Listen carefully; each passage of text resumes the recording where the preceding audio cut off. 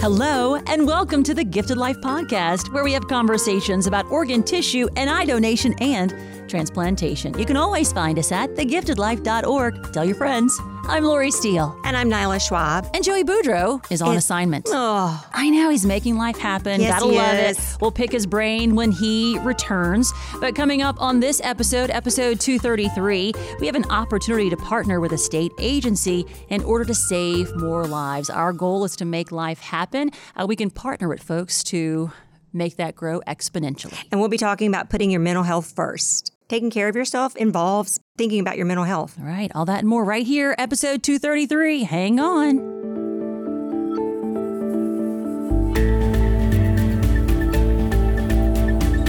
Here on the Gifted Life Podcast, we are so excited to introduce you to our friend, Ashley Rodrigue. How are you? Very good. Thanks for having me. These days, what you doing? So these days, certainly with the fire marshal's office remaining, trying to make sure everyone stays fire safe. All right, awesome. I know Ashley.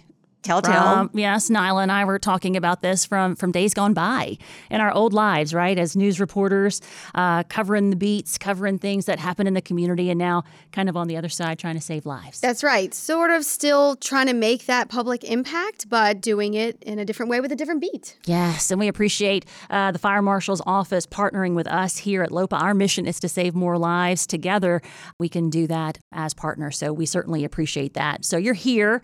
Nyla and I were kind of going over our notes, and we were like, there's a law about carbon monoxide? I did not know that. Please educate us. What's happening with that, and why is that so important? From our news days, we used to be out covering hurricanes and be out there whipping in the wind, and now in the recovery process, we're seeing lots of impact. Right, and we're still able to tell those stories in an impactful way, and the reason that this came to be is because in 2020, after Hurricane Laura in the southwest part of the state, there were 9 lives that were lost, 5 family members in one home in one swoop, one night. And certainly related to, the use of generators and how that carbon monoxide was seeping into homes. And so from that point, in that particular situation, we had an aggressive public education campaign that revolved around not only getting out free carbon monoxide alarms, but letting people know what kind of symptoms come with carbon monoxide poisoning, how carbon monoxide poisoning comes to be related to generators. And fortunately, when Hurricane Delta came around 6 weeks later, we had no carbon monoxide related deaths after that. So that was certainly a win. But I do feel like you hear more about that now, like people are more conscious about it, probably because of that. You guys do a really great on social media. We follow that as well. When you're in a storm and you're talking about carbon monoxide, I feel like it's in your face, like you can't miss it. And that's what we've made it to be. So certainly fast forward to 2021, Ida's coming a week ahead of time. We're banging the drum about the generators and the carbon monoxide, and we're having so much help with agencies and really even just organizations like yours dedicated to everyone doing the same thing, trying to save lives and warn people about the dangers that are coming, elevating that message. And then so interestingly enough, with Hurricane Ida, we definitely had the attention and we definitely had less impact on lives. The problem was we found there was a new issue. And that was in that particular community in the south and southeast part of the state, there were a lot more homes that had these standby generators that were automatic kick-on connected to your home. Seemingly everyone thought that those were much more safe than the portable generators. But unfortunately, what we learned is when they run in a way that they're not necessarily intended to, which is constant for 5, 6, 7 days. Which is what we're used to in Louisiana following a storm. Well, and truthfully, though, it really was most of the time we were looking at maybe 3, 4 days, but we had some serious damage with these storms. These are huge storms. So people were having these things going constantly, and they were building up carbon monoxide around their homes without knowing that. But unfortunately, too, we were also finding that some of the installations weren't necessarily in the best places. And so what was happening was carbon monoxide was getting into these homes, and the fire departments were getting called by carbon monoxide alarms that people didn't even realize they had with their smart home alarms, or even on these particular devices, they come with these alarms. So people were getting the warning, thank God, getting the warning from the alarms, and So the learning. people hear the alarm? Yeah. So the alarm is different than the smoke alarm that we know that has those 3 elongated beeps. It's almost like a door chime when someone's coming in. It's beep, beep, beep, beep. But it will keep going to the point where you'll eventually think, what is that? Where is it coming from? Nyla, we would try to turn that off, right? Or sometimes, Exactly.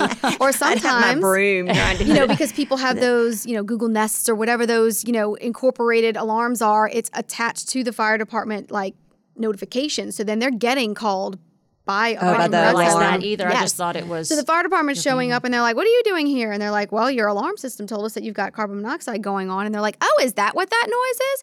So fortunately, there were lots of lives saved that way, but there were many that were not. And so we'll fast forward to the question that you asked, which is how did we get to this law part?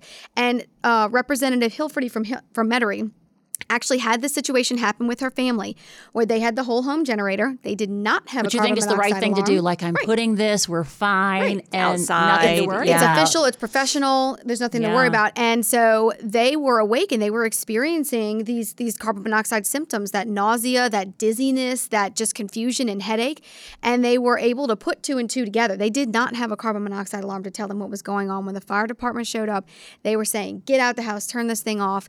And I can't remember what specifically was wrong with theirs. I think that was a placement issue. Nonetheless, it led to her to certainly learn that there were a lot more of these instances going on, news coverage, and then, of course, our news releases saying, hey, we're learning this issue, be aware of this.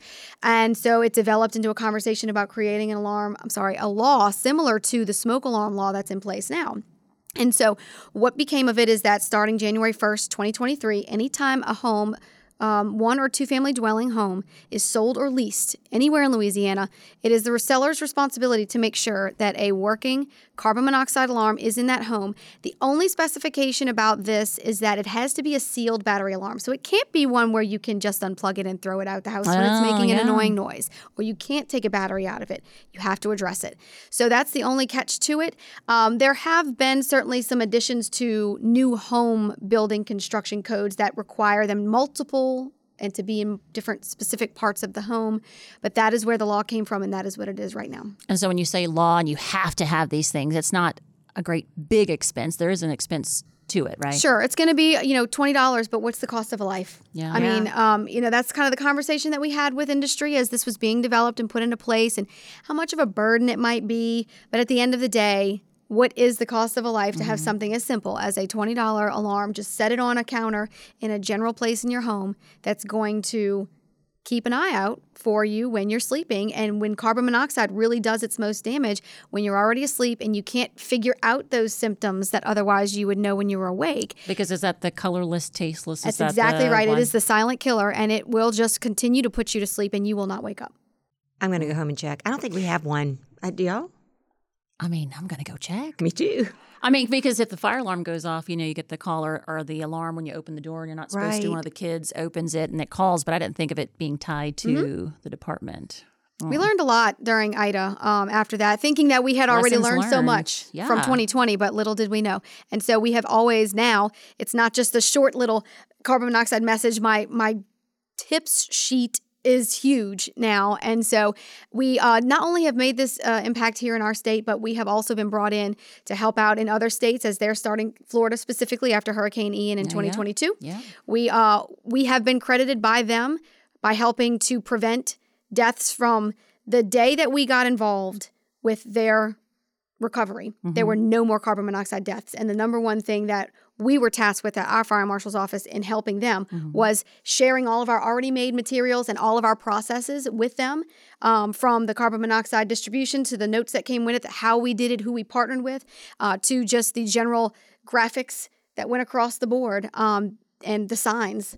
They credited our help with saving their lives there too. Yeah, and that's what we talk about here. Education is key, partnering with folks to spread the word, and just listen. Here's some information. Please take it in and share it with your family. Have those conversations. Yeah. I'm just amazed at how much goes into keeping everyone safe. You just don't think about it. Yeah. I've never thought about it. I mean, you do see the losses and you're like, oh gosh, like a fire, when you see a fire take over a home. But I didn't think about all the work that went behind it. So thank you. Thank you for your department and what y'all do there. And something simple like you just mentioned too, I can tell people that someone's died in a fire. It's not going to impact them unless I show them something or give them the example of who this person is that makes them realize that could be them. It could be their loved one or something else. Relatable. You make it Correct. relatable. You have to get their attention. So similar here is what we do. We use those testimonials, and then they tell their own story, and hopefully somebody will listen a little closer. We also find that if you're not impacted by this, that you're think kind it of will far never happen removed, to you. and you think it won't happen. And that's what it does. So we covered carbon monoxide. Nyla brought up a good point with flames and fire. We see that a lot. We saw a lot of wildfires in 2023. But smoke alarms, I know we have those at home. Is that a free program that you do? And why did that get started? And how does that work here in Louisiana? Sure. So here in Louisiana, we have Operation Save a Life. And that was started in 2012 by then Fire Marshal Butch Browning. And I think that really was just something that he had noticed was happening across the country. And it was a very popular, certainly impactful program and something very easy to implement. And so since then, there has been more than 115,000 smoke alarms installed in homes across our state. And it continues every year.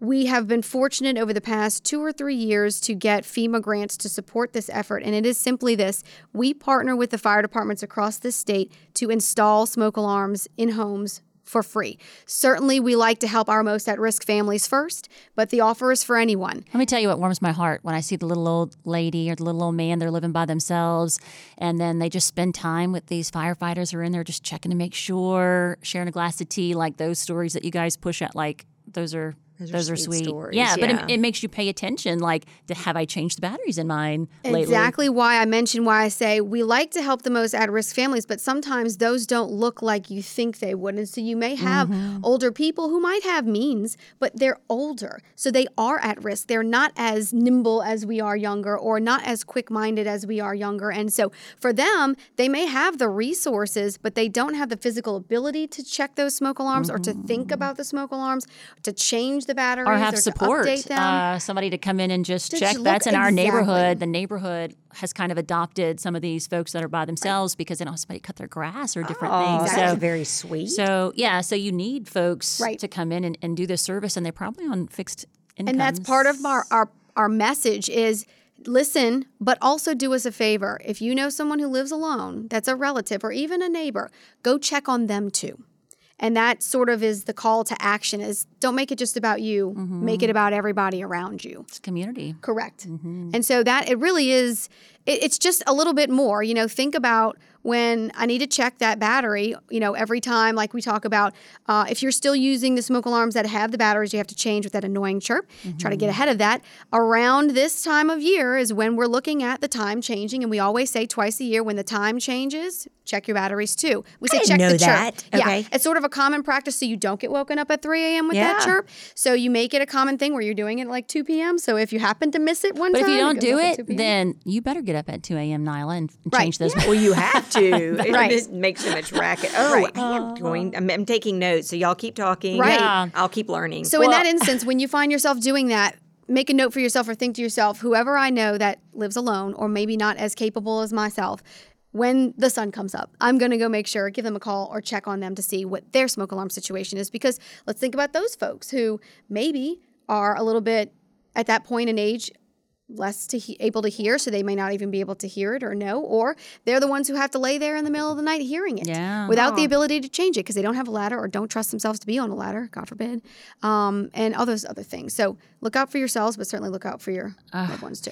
While we have you here, just to pick your brain of things that happened in 2023. So the big thing that was in the news for lots and lots of months was the burn ban, wildfires, and different kinds of things. And that seemed like a large undertaking because people like to light fires. They have trash to burn in these rural areas, but we needed rain.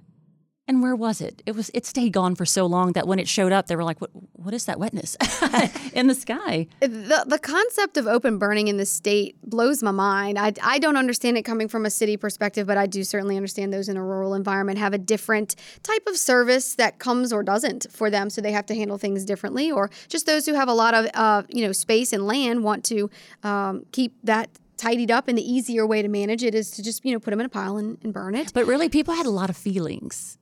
They do one normally, way or the other. They do about this normally burn ban, have a lot of feelings about burn bans in general. You definitely have, very similar to COVID, your hard one side that is like, this is what's best for everyone. Can't you just cooperate? And then you've got your other one saying, stay off my lawn. Don't tell me what to do at my house. But this year, it seemed in this particular scenario, even though it was definitely the most extended that anyone can remember in our history, most people got it. Mm-hmm. They understood that the situation with the drought was so different. But the challenge was, as this particular burn ban got a little bit more deep than normal, when we had to talk about really you shouldn't be, barbecuing over the next couple of weeks. For Labor Day, the Labor Day holiday. Food. I love to barbecue. And then my husband came home and I was like, we can't do that. And so people were like, this doesn't make any sense. And again, another scenario where you're learning something that you would have never thought would have been a situation was it wasn't just about the drought. It was the special type of atmosphere. And I'm a weather nerd, so I really appreciated this, getting this from the Weather Service and understanding it. But there was something about the atmosphere that just happened to be different in the hottest time of the year. We normally enjoy a very juicy summer with a lot of humidity in the air, but for some reason, the atmosphere that we experienced this year was extra dry. And that, coupled with the heat itself, coupled with the drought in its most extreme state that it's been in, those three things were apparently a perfect storm for creating fire hazards in places and with activities that we would have never thought before were just too easy. And so what was happening was, say for instance, it's littering, but somebody throws a cigarette out. We had that on the side of the road. You got it many times. But what the difference was is the fire wasn't just catching. It was spreading fast. Yeah. And it was not only because of the wind, but because the atmosphere and the way it was allowing for the embers to literally live on the air longer. The wind was taking it further, and then it was just out of control. Acres and acres and acres, yeah. As we got closer to being able to lift the burn ban, which we were able to do 2 weeks ago, the really big question that we needed from the fire department was, how are you seeing the fire behavior? Is it back to your familiar, it's here, and it's staying here, and we have time to get to it and keep it here? Mm-hmm. Or is it still out of your grasp? And majority of them said it is behaving like we remember. So that was really the turning point. And then, of course, knowing that we had sort of a wet weather pattern starting to come. I know. So. We were watching the forecast like, a little bit of rain. and then nothing. And then we got a really good We're still in a drought, though. If you look at the drought monitor, we're still in like the worst level. Because we're talking 4 months of nothingness, so it's not going to fill itself up. But really, it wasn't just the drought level that we needed. We needed the atmosphere to change because we needed the fire behavior to return back to what these firefighters Has do. that changed now? The atmosphere has changed? Yes, that was what fed into us primarily going into pulling back on the burn ban, was coupling the fire department telling us what they were seeing, but also the Weather Service saying what's going on with the atmosphere itself. There was a couple of different, measurements that they would give us. And they just had so many people talking about fire, burn ban, weather, it seemed like they were trying to do their homework to get you to lift that burn ban. Yes. But that was something lots of people talking about. But I liked it. Like, it spurred great discussions about why and community and sacrifice to get to the other side, which was pretty neat. So lots of things happening at the fire marshal's office. Thanks for coming in here, for chatting with us about it. So social media, website, tell us all how to find you, how to follow you, to learn more and to continue learning through the year. Right. So our website is lasfm.org, and that is where you can go if you would like to get a free smoke alarm installation. You can register there for that.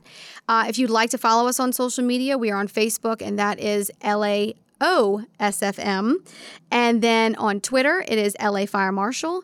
We don't have an Instagram, but our Fire Academy does, and that is Louisiana Fire and Emergency Training Academy.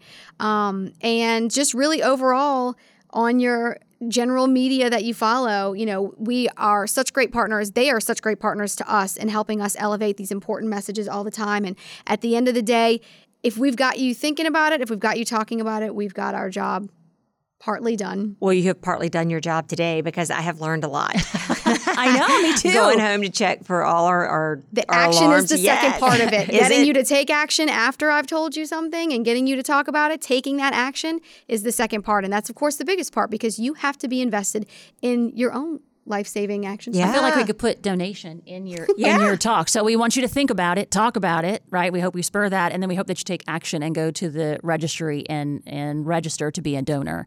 And you know about organ donation, right? Absolutely. Everybody in my family, everybody that I know. And I am part of spreading that word as well. It's not just I'm hearing you, I'm doing it, but I'm encouraging others to do the same as well. Certainly spreading those stories while they can be tragic on the front end. There is never an opportunity that someone else cannot learn and take advantage of trying to save another life or even their own going forward from that.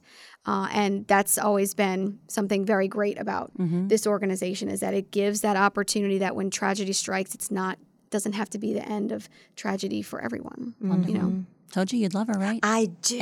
This was great. All right, Miss Ash, thanks for So coming. glad you're here. You can come back anytime with important messages. We certainly appreciate that. And thanks for spreading our message as well. Thank y'all so much.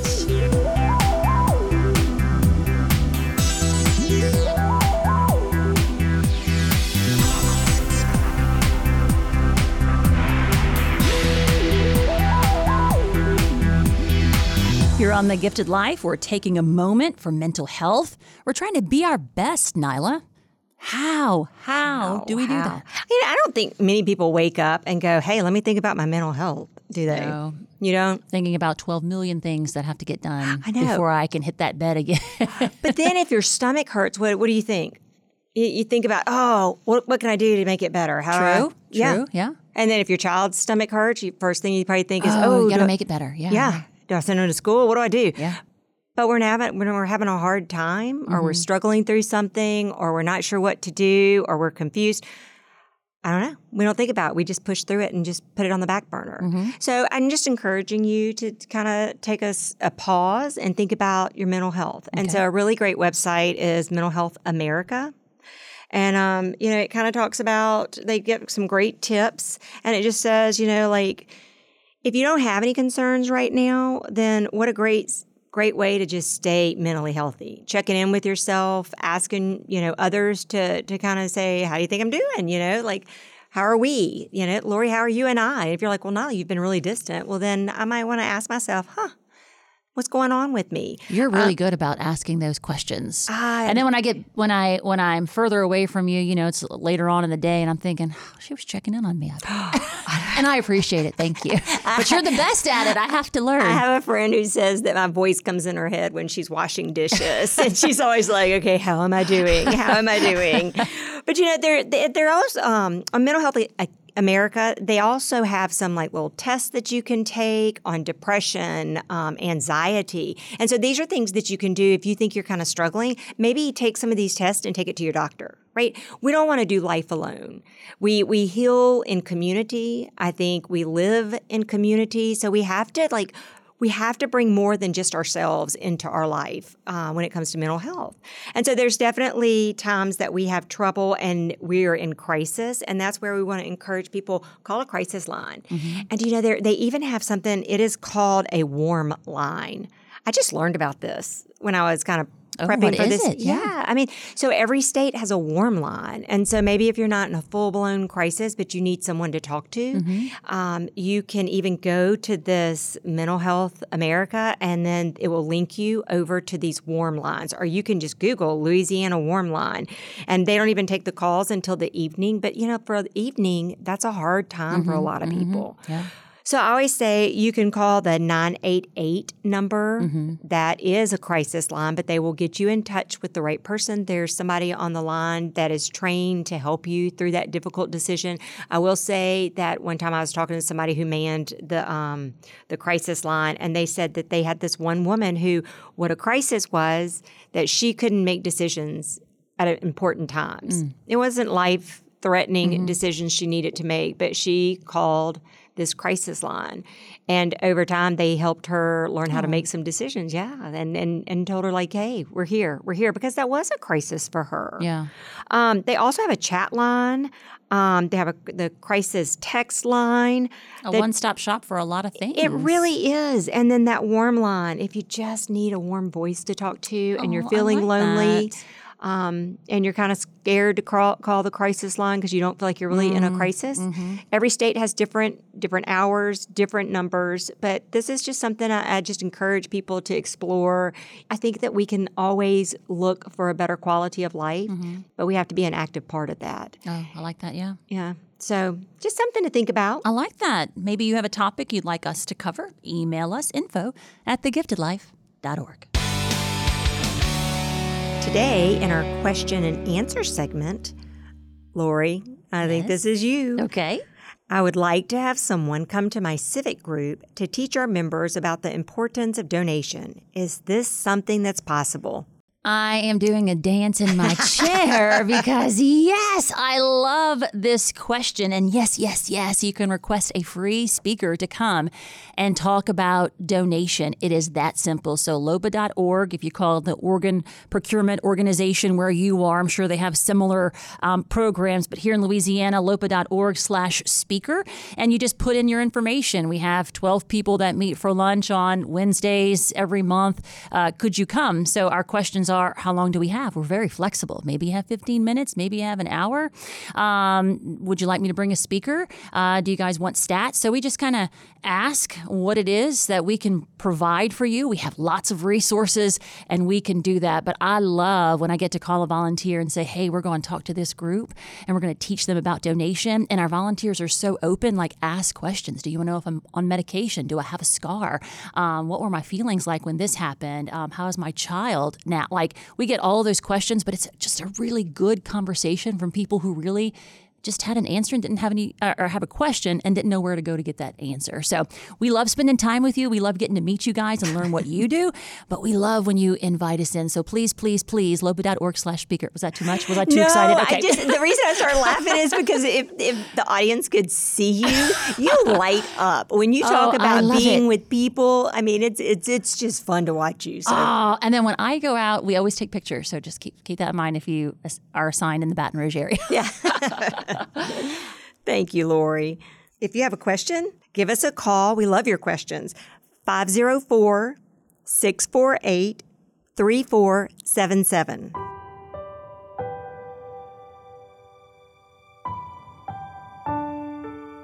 In every episode of The Gifted Life, we honor a hero. Today's hero, Daniel Reese. We learn about Daniel from his family. Daniel registered to be an organ donor. He knew it was the right thing to do. It's the kind of thing you sign up for that you don't really think you will end up doing, at least not anytime soon. Despite missing our son, brother, and uncle every day, we are glad he had that heart on his driver's license. Through his wanderlust, Daniel traveled through much of Americas and Europe, and his eyes saw the beauty of so much of this world.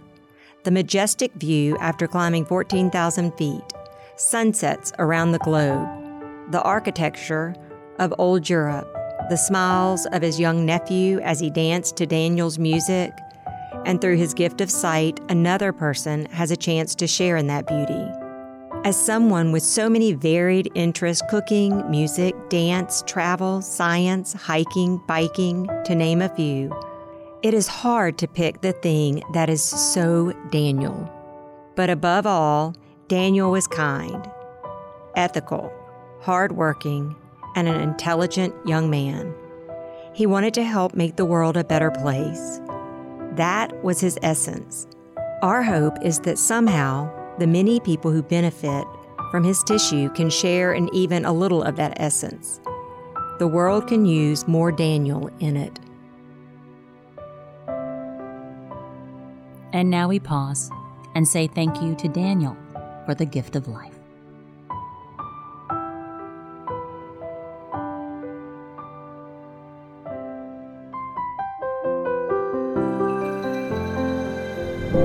Episode 233 of The Gifted Life in the books. Thanks for listening, guys. And remember, you can register as an organ, tissue, and eye donor anytime. Register me giftedlife.org. Special thanks to Ashley Rodrigue from the State Fire Marshal's Office. We appreciate the partnership in order to save more lives.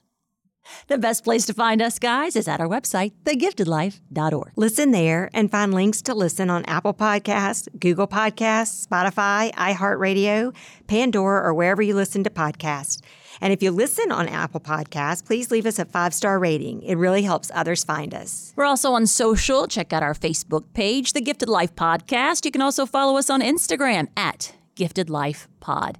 Thanks for joining us today. Tell your friends about the Gifted Life Podcast and go out and do something you wouldn't normally do to help us make life happen. Thanks, guys.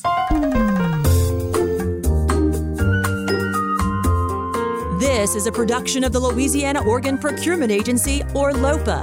The Gifted Life is hosted by Lori Steele, Joey Boudreau, and Nyla Schwab. Our executive producer is Kirsten Hines. Producer is Shalon Caraway. And we are recorded, engineered, and mixed in our Covington, Louisiana studio by Troy Perez.